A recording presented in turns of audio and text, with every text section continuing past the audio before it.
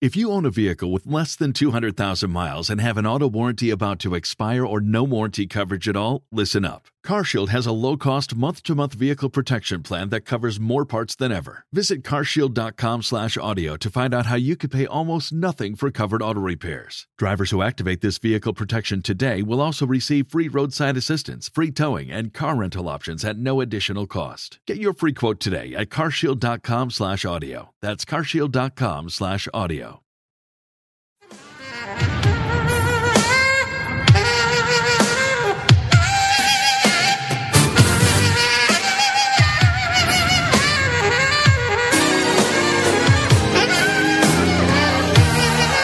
Welcome to Freedom Through Faith. Prepare to be blessed as pastor and teacher Robert Thibodeau leads us into the anointed study of the Word of God, teaching and empowering you how to impact your world with the gospel of Jesus Christ, teaching you how to receive the blessings and provisions of God and how to walk through this life with freedom through faith. And now, here's Pastor Robert Thibodeau.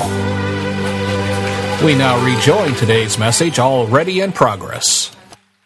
Teachers of Scripture and Jesus himself only speak the truth, and the truth of a real world.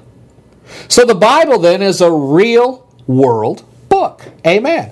Stories about life, stories about people, things that you can understand because they are part of your own experience. Even when Jesus told stories to hide things, and sometimes he did, sometimes his stories were intended to become riddles to the people that were never solved. Sometimes his stories were intended to conceal hidden nuggets.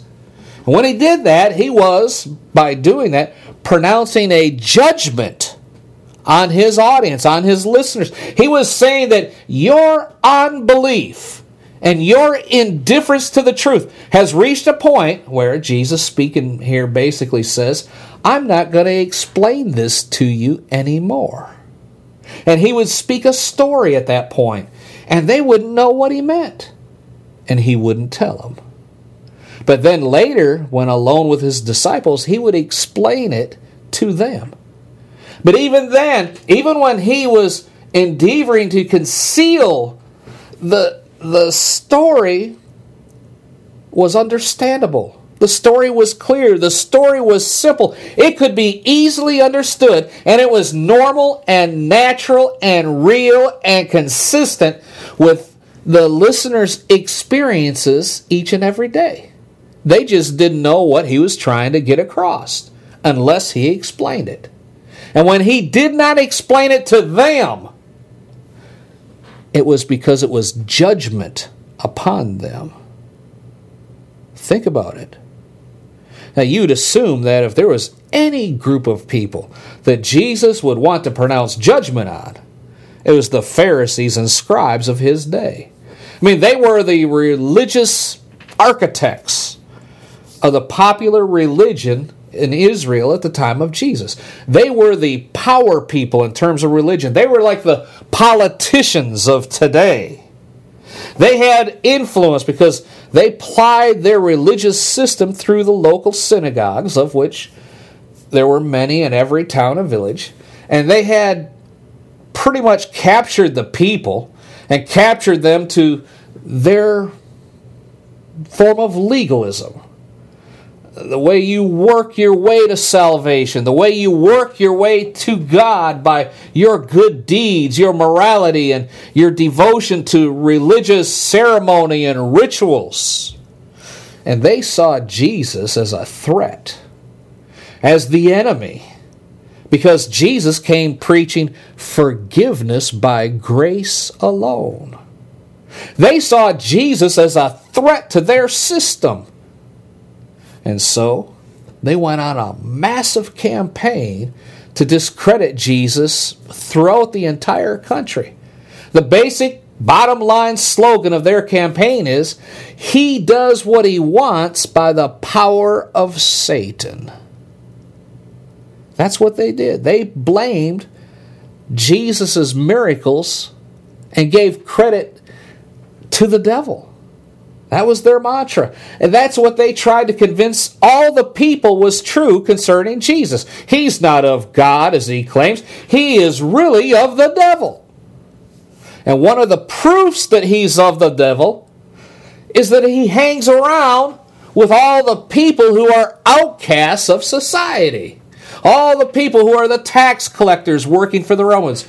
They bought tax franchises so they could extort money out of their own people. That kind of trader was the lowest of the low.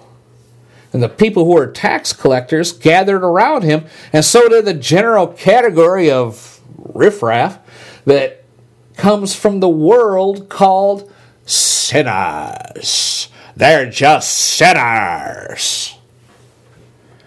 They're the outcasts of Jewish society. They had been kicked out of the synagogue, and they were dispossessed of any participation at all in any form of social life. People couldn't even hang around them. And because Jesus spent so much time with them, with the tax collectors and the prostitutes and the sinners, this to them was evidence that to the Pharisees was evidence that he was of the devil. Because he's always hanging around with Satan's crowd. And that's what they told everybody.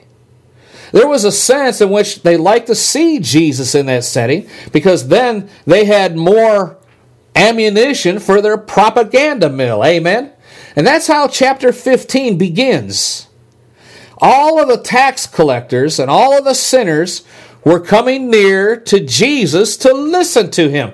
And so the Pharisees and the scribes who are watching, they say, this man receives and eats with sinners, which in Jewish society is taboo. So there it is, folks. Look, he's satanic. Just look at him. He's with Satan's people. That's who he spends his time with. It's obvious he is of the devil. That's what they're telling people. That's their indictment of Jesus as Jesus launches this story, chapter 15, beginning in verse 3, all the way through to verse 32. He answers this charge, and Jesus answers it in a most profound and powerful way. If I could sum up Jesus' answer to these charges, take it out of the parable form, it might go like this. This would be what Jesus would be saying in today's quote-unquote modern language. Gentlemen, I'm speaking for Jesus here. Gentlemen, I understand what you're accusing me of, eating with sinners, with the lowlifes. And you are correct in that, because that is exactly what I do. I do not merely allow them to eat with me. I don't only invite them, but like a good shepherd searching for a lost sheep. Remember parable number 1? Or a good woman looking for a lost coin. Remember parable number 2? Or like a good father running through the village to welcome back a lost son. I go out, and it costs me dearly, seeking these sinners whom you so despise. In fact, I'm ready to pay any price to win them and to bring them back home, to eat with me, to live with me, and I will celebrate their homecoming. That's basically, in modern language, what he's trying to get across to them. Amen? But he doesn't give them that. He gives them stories. Stories that are unforgettable, in which this answer that I just related to you becomes crystal clear. And the whole point of it is this: God is interested in recovering lost sinners, and you're not. So how far from God are you? Amen. The whole story, the whole of human history since the fall of Adam, is about God recovering lost sinners. That's his main business. And it's his highest joy. That's why in verse 7, after the little story about the man who found a lost sheep, it says, there's more joy in heaven over one sinner who repents than over the 99 who doesn't need repentance. In verse 10, he says, there is joy in the presence of the angels of God over one sinner who repents. So don't you get it? How far from God are you?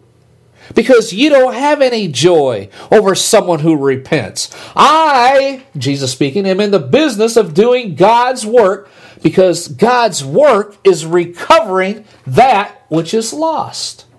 And it causes all of heaven to celebrate. I mean, Jesus is just nailing them over and over and over again. They were absolutely dead wrong. They said, look, he hangs around with lost sinners. It proves he's of the devil. And he says, I hang around those lost sinners because I'm doing the work of God, and the work of God is to recover lost sinners. Amen. Glory to God. Excuse me for a second. All right. The third story in these three parables is really the main story. The first two were just kind of preludes to it. The spiritual aspect of this third story is just amazing. It's profound. That's why we have to fill in so much of it for you, because we don't think like first century Pharisees would think. We don't even think like a first century common peasant would think, which is the setting for the story. So if we don't take our time and analyze each of these things, each of these elements, we would miss so much. And that's been the problem in the body of Christ and in the churches, that we just kind of skim over the stories and say, oh yes, this story is about a young man who forsook his family and ran away from God, but finally he came to his senses and returned home and returned back to God. And that's what every sinner needs to do. Yes, amen. No, that's not the main part of the story. Yes, it's an important part. But if that's all you get out of it, you miss so much. You're just getting the bare bones, kind of bare understanding, without understanding some of the experiences, some of the nuances, some of the attitudes, some of the conscious and subconscious elements of what people of that day would be thinking. But when you understand like that, amen. Look, I apologize for kind of going back over it, but that's the only way we can stay in the flow of the story. And when you understand all of these little nuances, then the story takes on a life of its own that it never would have otherwise if you're just reading it. Amen. Because all of a sudden, you really see what salvation is. Because in this story, I mean, you talk about theology. In this story, we see sin, unworthiness, repentance, incarnation, atonement, forgiveness, definitely reconciliation and love and peace. We see sonship. We see blessings. And above all, we see the saving grace of our Father. I mean, you would expect in a story about salvation or a presentation about salvation to have all of those components, and they're here. All of them are right here. And that's what we've been looking at for the past couple of weeks. Amen. So, that took me a half hour to basically lay this out for you. Amen. So let's catch up. Oh, glory to God. Thank you, Jesus. Beginning in verse 11, it says, a man had two sons. I'm going to briefly go over this so we can launch into today's study. There are three participants in this story. A man and two of his sons. It's not just a story about a prodigal son. It is a story about a man and two sons. That's what verse 11 tells us. So it's clear from the very beginning. There is a man who had two sons. One of the sons is younger and the other's older, obviously. But the father is the central character, not the younger son. The story starts out looking at the younger son, but we end up looking at the older son with the father in the middle. And it all overlaps. Each part overlaps with the other. They all interact with each other. And yet, each part is very clearly defined. Now, one of the major elements of the culture of the first century in Israel was shame and honor. The shame and honor perspective was in everything and above everything. No matter what happened, you did all you could do to maintain honor. There was a conventional code of honor, a conventional kind of wisdom. There was a conventional attitude. That there was an expected kind of conduct that related to honor, and the opposite side of that was shame. At all costs, you avoided anything that would bring shame upon you. So you always endeavored to act with the conventions and the expectations of the culture, and they had very, very, very highly developed and sophisticated moral codes. I'm not just talking about theology or their view of Scripture. I'm talking about all of the implications of their religion that had developed into a very sophisticated moral code of conduct. And people wanted to live within the confines of this moral code so they would be viewed with honor and not shame. So you avoided shame at any cost, and you pursued honor at all costs. That's the central theme to ancient Middle Eastern life.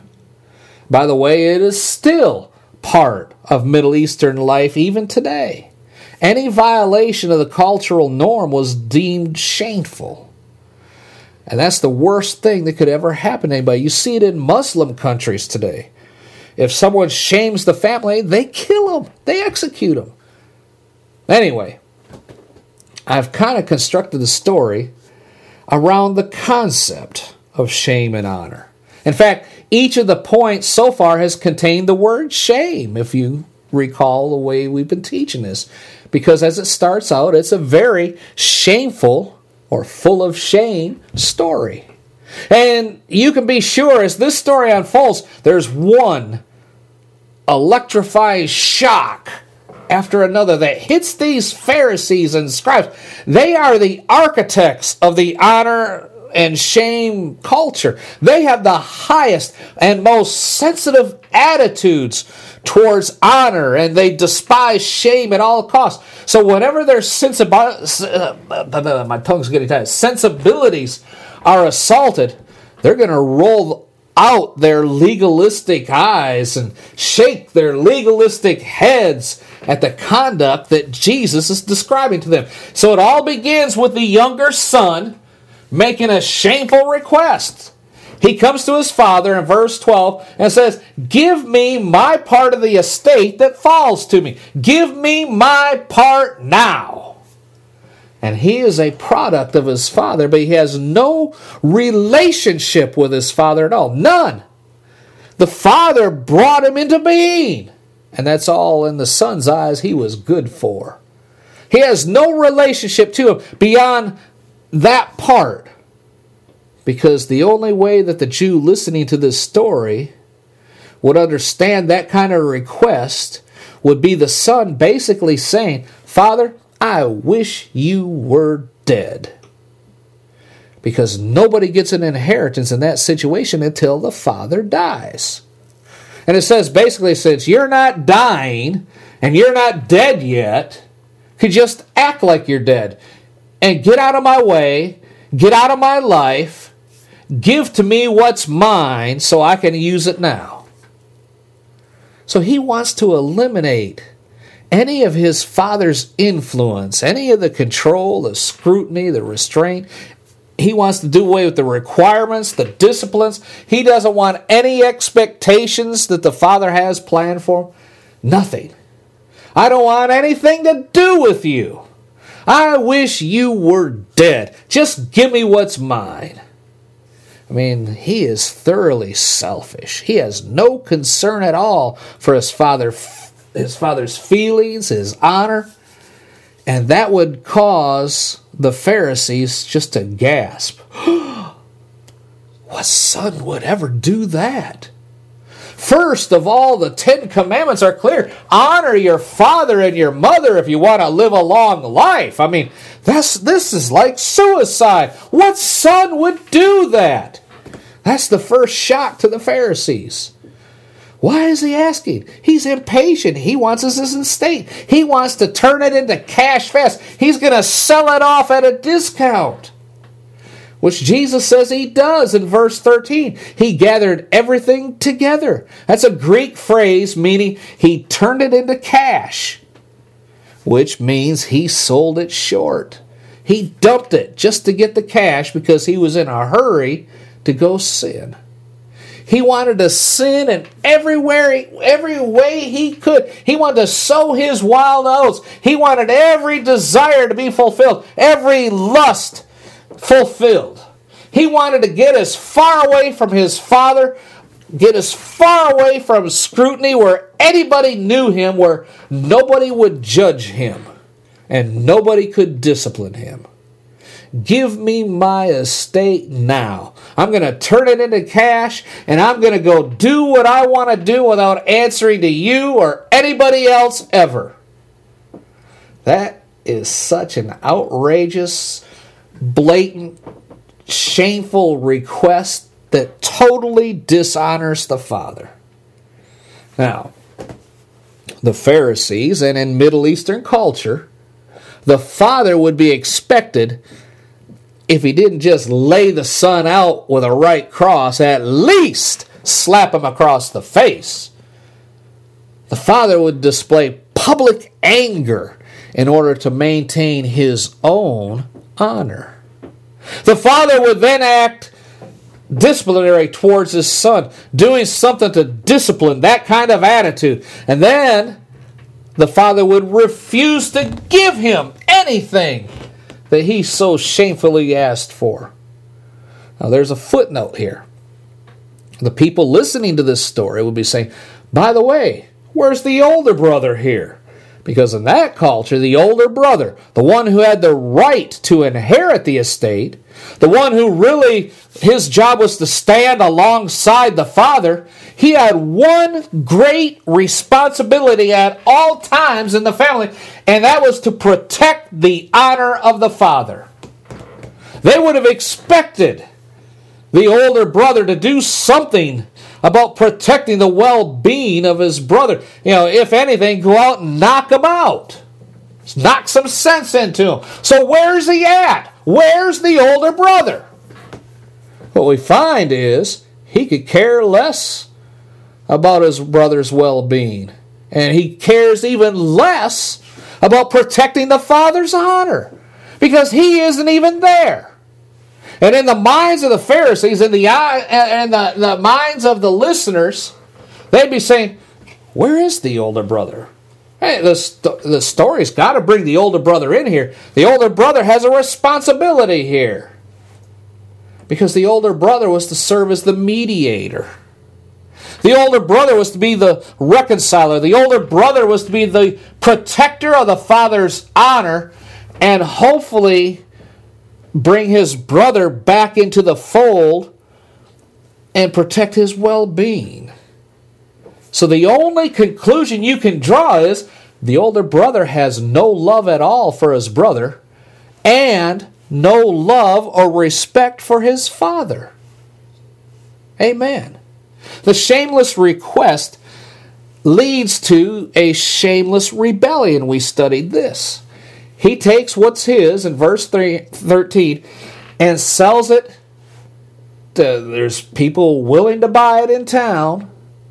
They know the father's elderly. He'll be dying in one of these days, couple years. And so they buy the estate that is now rightfully the younger son's. They buy it at a discount, knowing they'll make their money in the end. So he turns it into cash. He leaves town, goes on a journey to a distant country, a Gentile land, which, of course, was a horrible thing to do. And he squanders his complete estate with loose living. Later on it says, with harlots and prostitutes.